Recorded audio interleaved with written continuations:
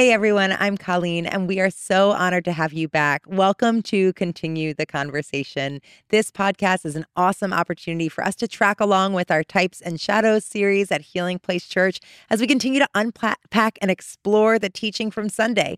If you're hungry and you like more content like this, we'd love for you to check out Healing Place College evening courses. You can go to healingplacecollege.org, but we are going to get right into it. This is an awesome topic today. We're talking about Jesus lifted up. And so we are so excited to have Pastor Johnny Green with us. Yes, you excited to be here. I am. This is awesome. I love it. This is so fun for us. He is an associate pastor and serves on our leadership team. And welcome to the table, Pastor J.T. Terry. He pastors at our Dream Center and an evening course teacher as well. Welcome. What's going on? It's your boy. It's a pleasure to be here. That's right. It's a pleasure to be here. It doesn't sound as good when I say it's your boy.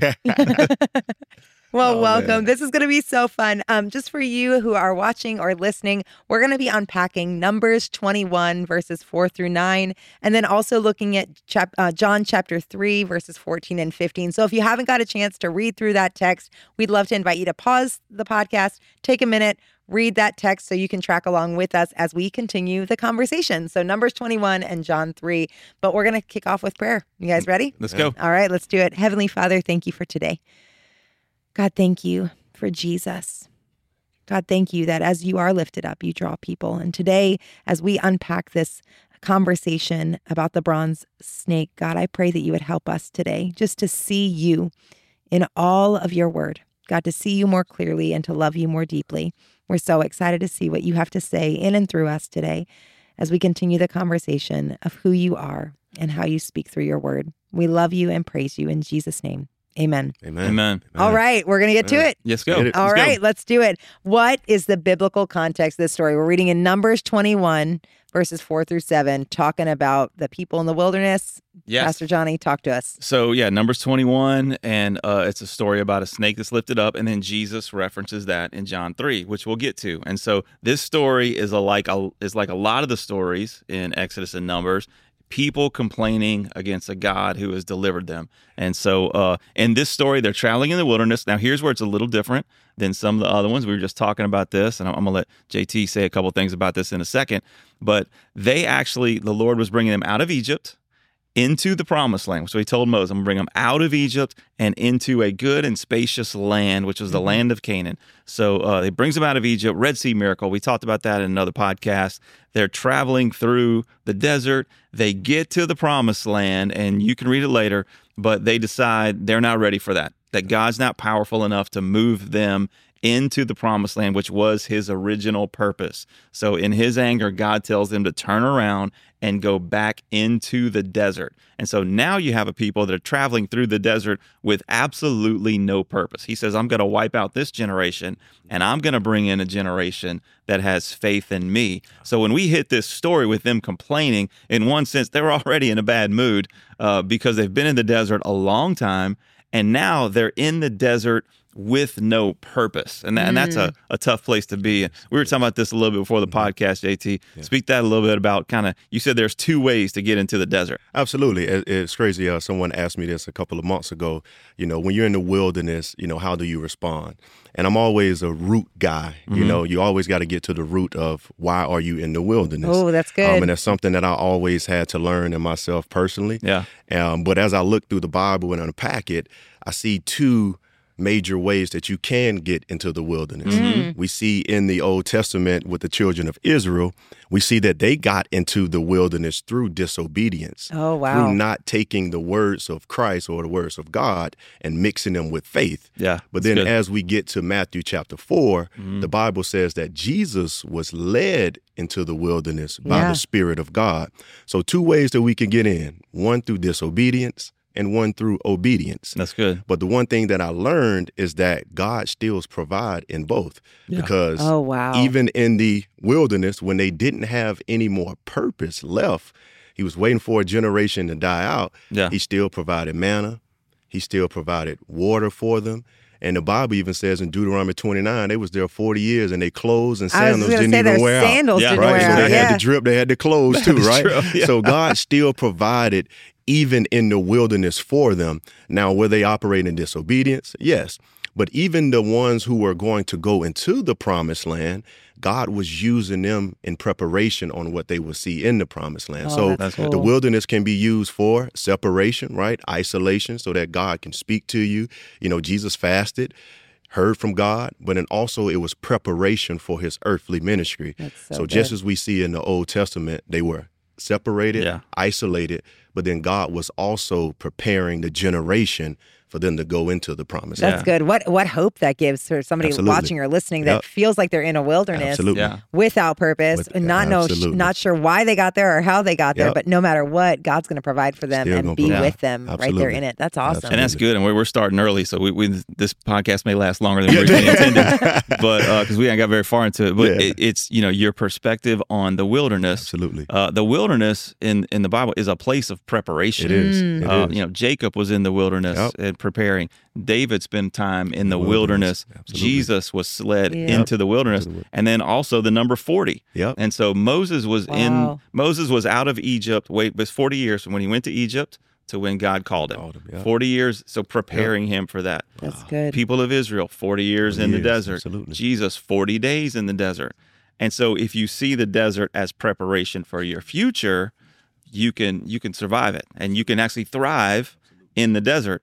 But if you're like the children of Israel that now saw no purpose, in fact, their complaint was, their first complaint, they had 3 complaints. The first one was this: you brought us into the desert to die.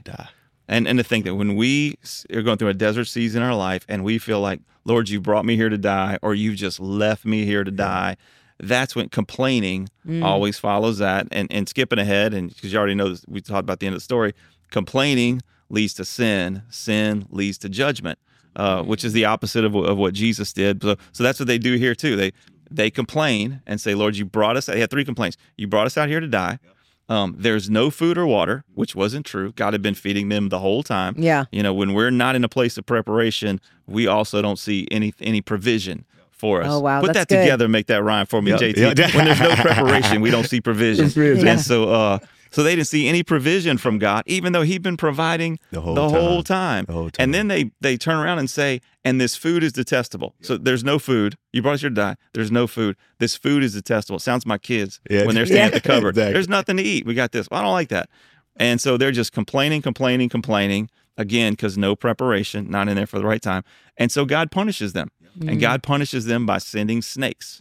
And so the snakes bite them. And then, and this is a pattern in the Old Testament with the children of Israel, they complain, God punishes, then they repent. And they go to Moses, pray for God to take this away.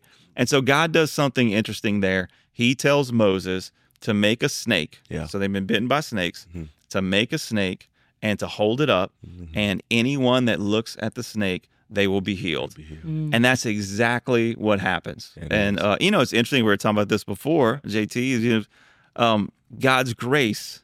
He told them when they wouldn't go in the promised land, he goes, okay, I'm going to bring you into the desert and I'm going to let another generation pass. Had he wanted to get rid of them, he could have right then. This would be the moment. Absolutely. This would be the Let 'em moment. Yeah. But it shows God's grace, doesn't it? Absolutely does. Yeah. And as you were speaking about that, I was looking at verse 4 in chapter 21, and it says, "And the soul of the people became very discouraged on the way." And we've been talking about the soul for a lot here at Healing Place Church. And when you think about the soul, their souls became discouraged.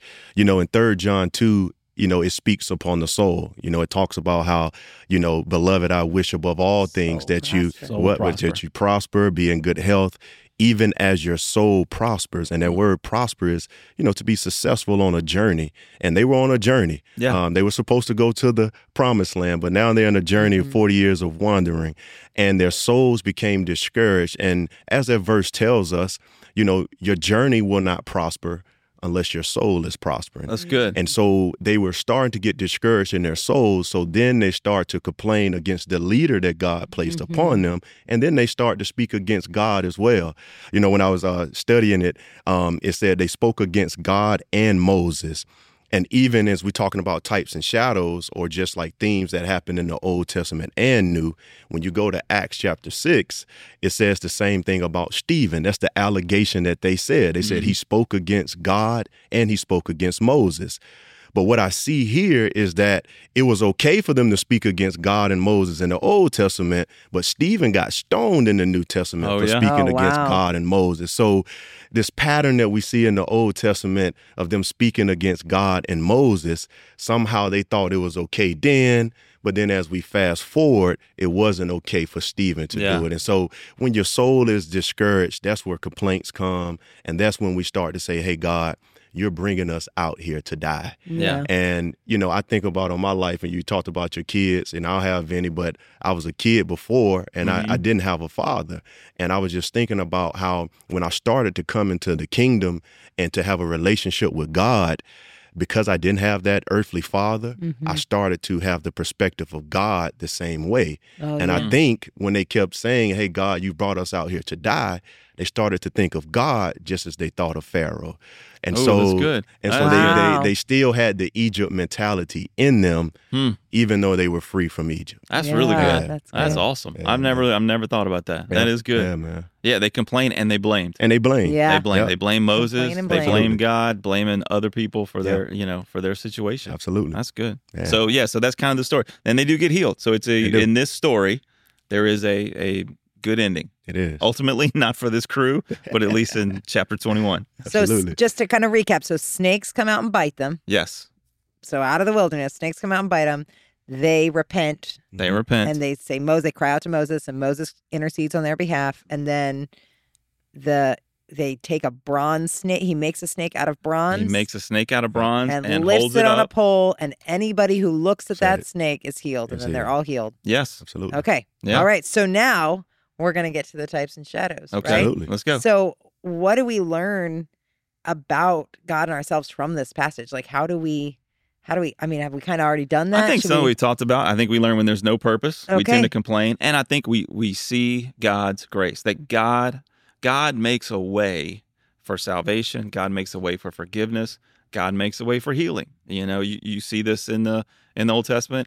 Adam and Eve sin. Mm-hmm. God, there's a curse for their sin, but then he makes something to cover their sin. It's a sacrifice.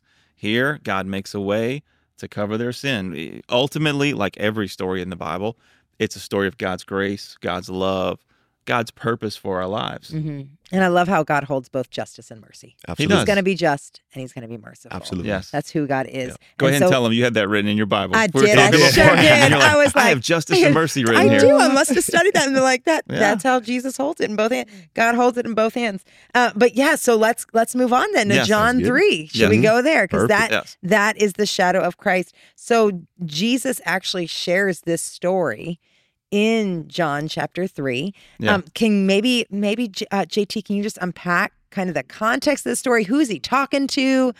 How are we getting to this bronze snake in this conversation? So you're in John chapter 3, and one of the things that I noticed is that, and Pastor Johnny, maybe you can help me out with this, and maybe we don't know the answer to it, but you see Nicodemus, this religious leader, coming to Jesus, it says, by night. Mm-hmm. And we know that the Pharisees, the Sadducees, the teachers of the Sanhedrin, they were, opposed of Jesus' message, but then also how he operated, in certain ways.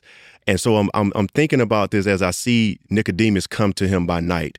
Was Nicodemus coming to Jesus on his own, but trying to hide from the religious teachers so he's not found out? Or did the religious teachers send Nicodemus, but send him by night so that the other people who are watching don't think that the Pharisees and Sadducees are with the message of Jesus? Whatever it is, he came by night and he's seeing the message that Jesus is talking about, the kingdom of God, the rule and reign of God.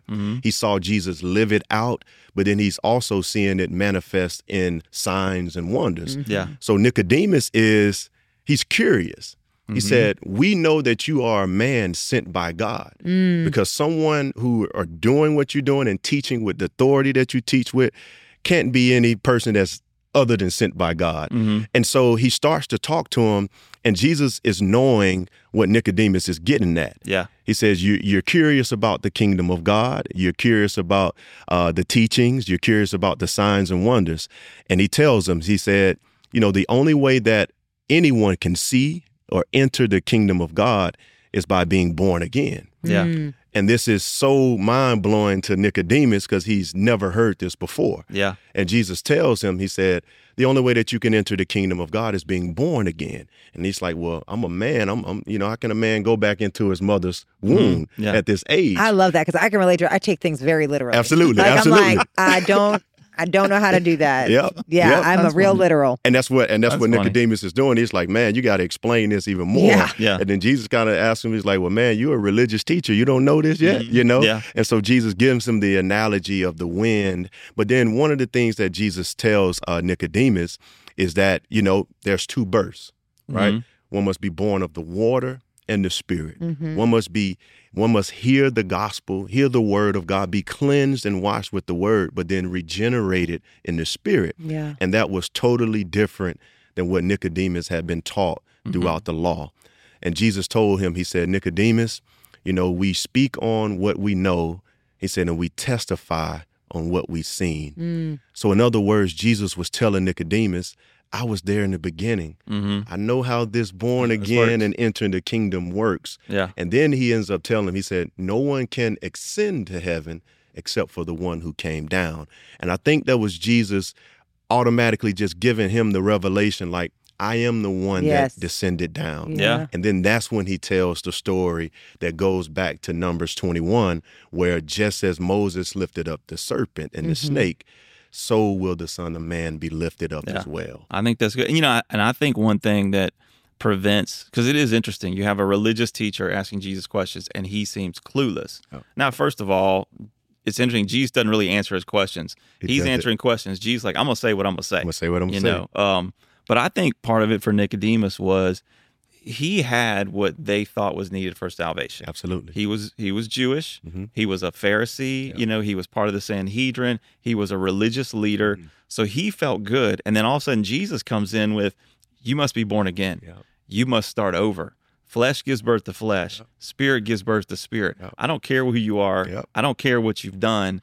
And I think for Nicodemus, that rocked his world. I think he thinks he's coming, I am somebody, and it's almost like you ought to feel valued that I'm even recognizing you to Jesus. Yeah. And so, I think part of what knocked Nicodemus off is he's like, wait a minute, you tell me I got to start over? You telling me all these laws I've kept, all of my status, none of that matters? I think that really rocked his world. But I over and over you see that in Scripture. Like God uses the foolishness of man to confound the wise. It does. Or like Paul saying, like, I had all the criteria, I did all the right things, but I'm not going to boast in any of that. It's Jesus. Like, that's really cool to me. Is like, you think if you did all the right things, you'd have the right answer, but that's not how it works in the kingdom. I think it's interesting, and I don't even have a whole lot of points for this, but just to bring out some talking about. One of the most interesting verses in the Bible to me is when Jesus says, I'm going to read right here, he says, the wind blows wherever it pleases. This is verse 8. Because when he's talking about spirit, must give birth to spirit. The wind blows wherever it pleases. You hear its sound, but you cannot tell where it's come from or where it's going. So it is with everyone born of the Spirit. It's almost like, Lord, what do you want me to do with that? Like you're telling me that, but he's telling Nicodemus, you can't figure this thing out. You got to submit to it. And it just, man, God's ways are higher than our ways. That's an interesting verse to me. And the one thing about the wind is, like you say, you cannot see it, but you can see the effects of it. Yeah. And that's the thing about giving our lives to Christ and being regenerated in our spirit.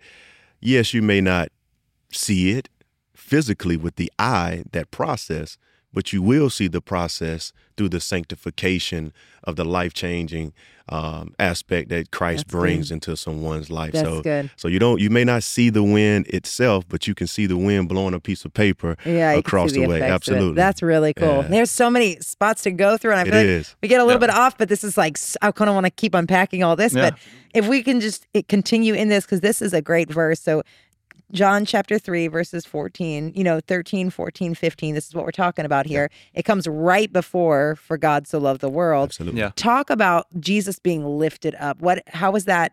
How was the bronze serpent and the people in the wilderness? How is he relating this to Nicodemus? Would have known that story in Numbers. Oh yeah, Nicodemus definitely would have known that. Every Jew would have known that story. It is interesting. So one thing when Jesus says, like the bronze serpent would be lifted up, Jesus tells his disciples later on, he says, "If I be lifted up, I will draw all men to me." And then John puts a little explanation there.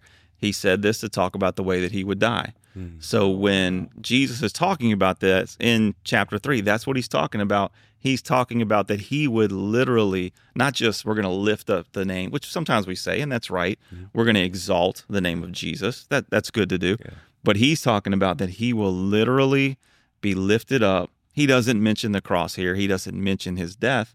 But he's saying, when he compares it, Nicodemus understands this, when the snake, the bronze serpent, was literally lifted up, that Jesus says here that when I am lifted up, that's where salvation comes from, just like that snake. So one thing he's saying to Nicodemus is salvation comes from the outside and outside of yourself. I got to be careful with that. It comes from out. Nicodemus felt like, and what every Jewish person then, and honestly what all of us feel like, I can handle this.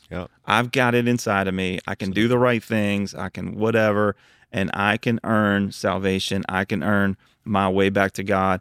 And what kind of the picture that Moses had is you have to look up at it. There's something outside of you that's going to bring you healing, going to bring you salvation. There's something outside of us. Paul talks about a righteousness that comes on us, a righteousness outside of ourselves. And so I think the first thing this symbolizes is that if we look, we have to look up, and we have to look outside of ourselves. That's good. We can't do it on our own. Yeah, we can't do it on our own. That's good, because it did seem funny that Jesus would compare himself to a snake, but he did that to kind of show him being lifted up and show salvation. Yeah, and I think two things there, in two different ways. One is he knew this story. He was using that story. Just like they had to look outside of themselves to the snake that was lifted up, you are going to have to look outside yourself to me. But it's one of the craziest verses in the Bible that, in a sense, Jesus is comparing himself to a snake, which not only snakes are snakes, all right, but in the Bible, the snake is a symbol of Satan, symbol of the serpent that tricked them. And so, one of the things that happened when I don't know if we said this in talking about Numbers 21, but God fashioned what brought them pain is what they had to look at to get salvation. A snake bit you, you have to look at a snake. And I don't think he did that anywhere else. He did that, and which is all, total side note, God does it differently all the time, so we don't catch on to his patterns. Well, I think, given what you're saying, I had a point that God was dealing with me when we was learning about this, and it says the same thing that bit them was the same thing that saved them, that looked up to him. And even, when it came to Christ saving us, Christ is named as the second Adam. So it's the first Adam. As Romans 5:12 says, through one man, sin came upon this earth and death came through sin. 1 Corinthians 15 talks about how through Adam, all died, but in Christ, all became alive. So just as the snake was the thing that bit them was the thing that they looked to, okay, the first Adam, what was caused the curse, but the second Adam is what redeemed the curse. And we did a whole episode on the second Adam, so that's really cool. Absolutely. Yeah, if you didn't listen to that. Yeah, Jesus had to become that. And I think, so to read here, I've said this a couple times, one of the most amazing verses in the whole Bible, 2 Corinthians 5:21. I mean, just close your eyes and listen to this. God made him who had no sin. That is Jesus Christ. He was perfect in every single way, to be sin for us, so that in him we might become the righteousness of Christ. And so you think, why would Jesus use a snake to illustrate him? Jesus became sin. He didn't just pay for our sin. He became our sin. And this is probably a terrible, I was thinking about this week, knowing we're preparing for this podcast, but thinking about, it'd be one thing, let's say a father had two sons and one son stole from him. And so he's going to punish him.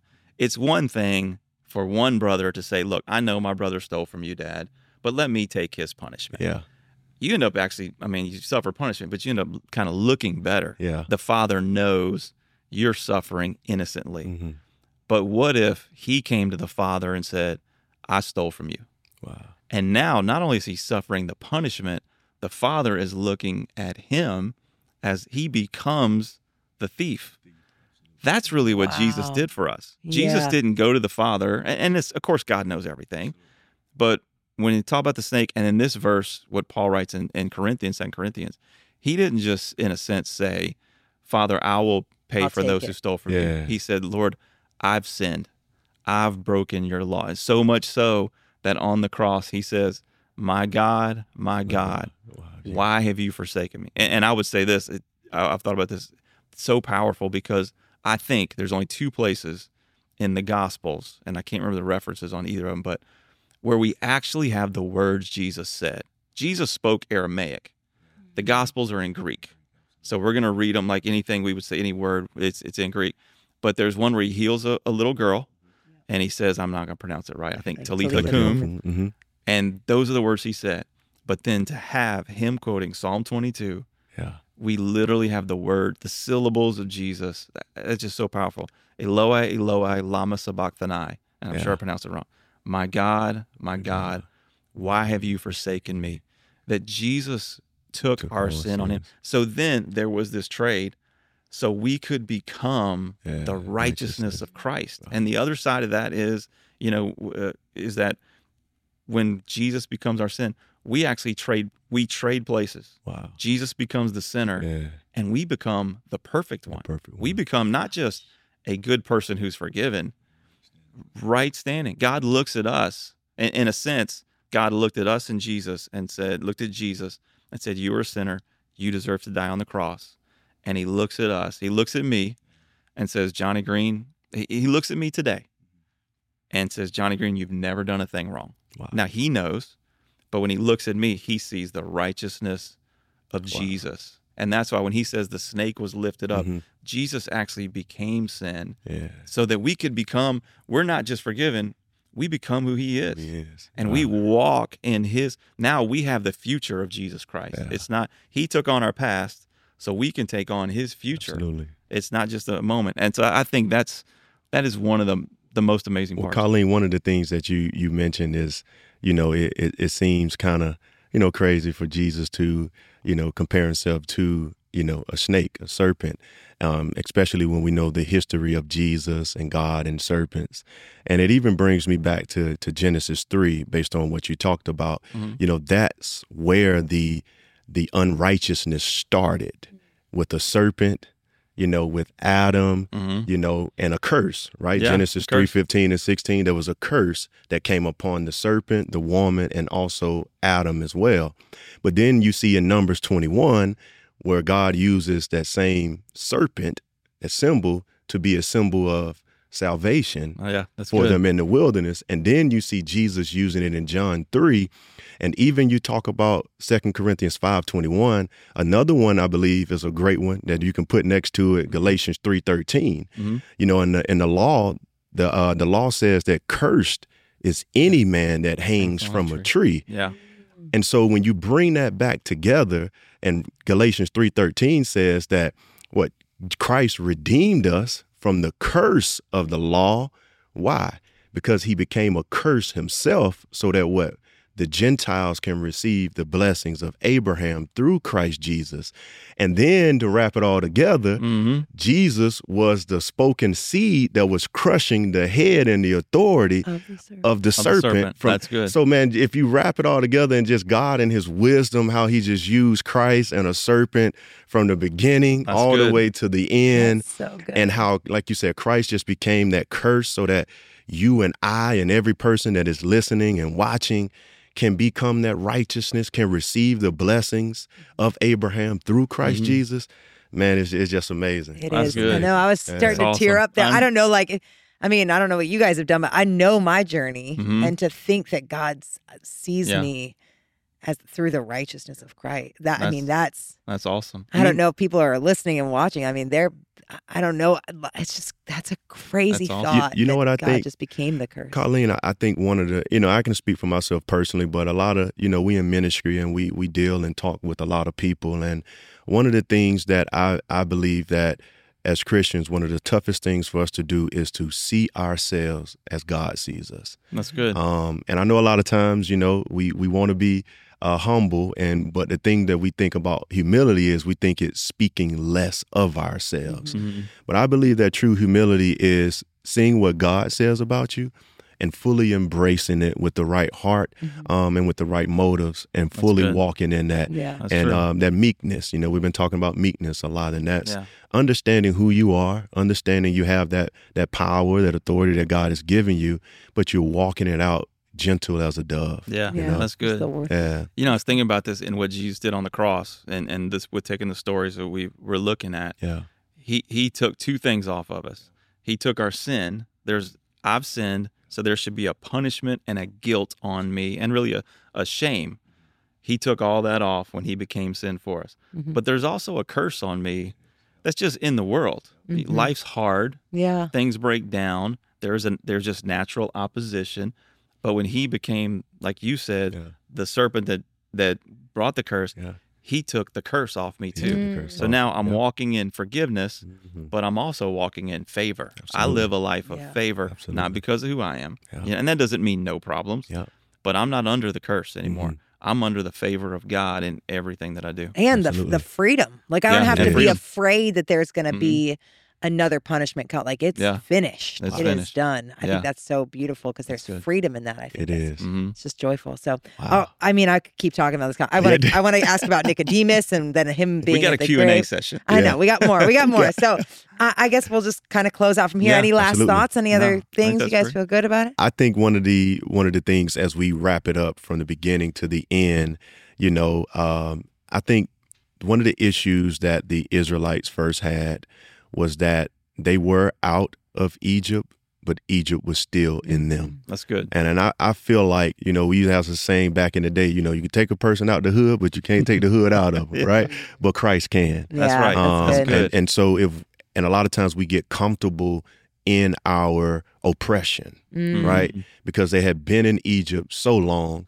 And God had physically removed them out. I tell our kids all the time, nothing changes until the mind and the soul changes. That's good. So they were physically out of Egypt, but they still had Egypt flowing in their souls. Yeah. And they weren't allowing God, they weren't trusting in him enough to unpack and get Egypt out of them. Yeah. And that's why they had to wander in the wilderness. So I really feel on my spirit, I don't know if you guys feeling the same, that I want to pray for some people who got comfortable in an oppressive state or just some things that they've dealt with in the past. Yeah.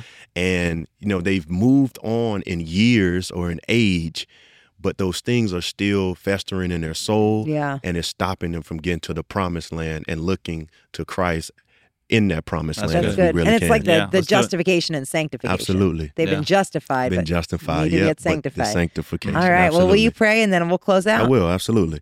Father, we thank you for this day. Yes, Lord. Thank you for the seeds that were sown inside of the souls. And we thank you that they will harvest more than they were planted.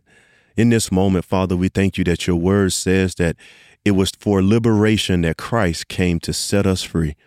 So we thank you that every person that is watching and listening, souls will continue to prosper, that they will give you full access for you to unpack and to sanctify their minds, their emotions, and their will.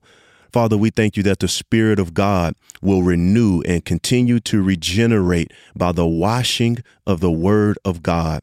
We thank you that you will fill them up with the full knowledge of your will, that you give them spiritual wisdom and all understanding. And the way that they live their lives from this moment forward will always honor and would always please you.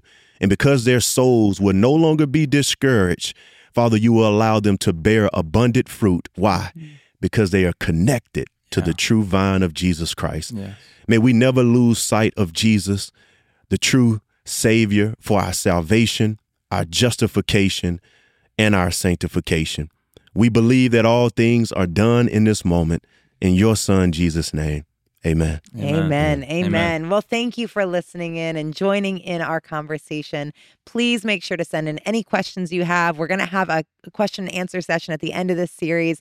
Please take a moment to rate and review this podcast on whatever platform you're listening on, or share this video on YouTube as a way to continue the conversation with your friends and small group and coworkers. If you enjoyed this kind of content, please check out healingplacecollege.org. We'd love to join you at an evening course. And then we will just see you. Have a great day.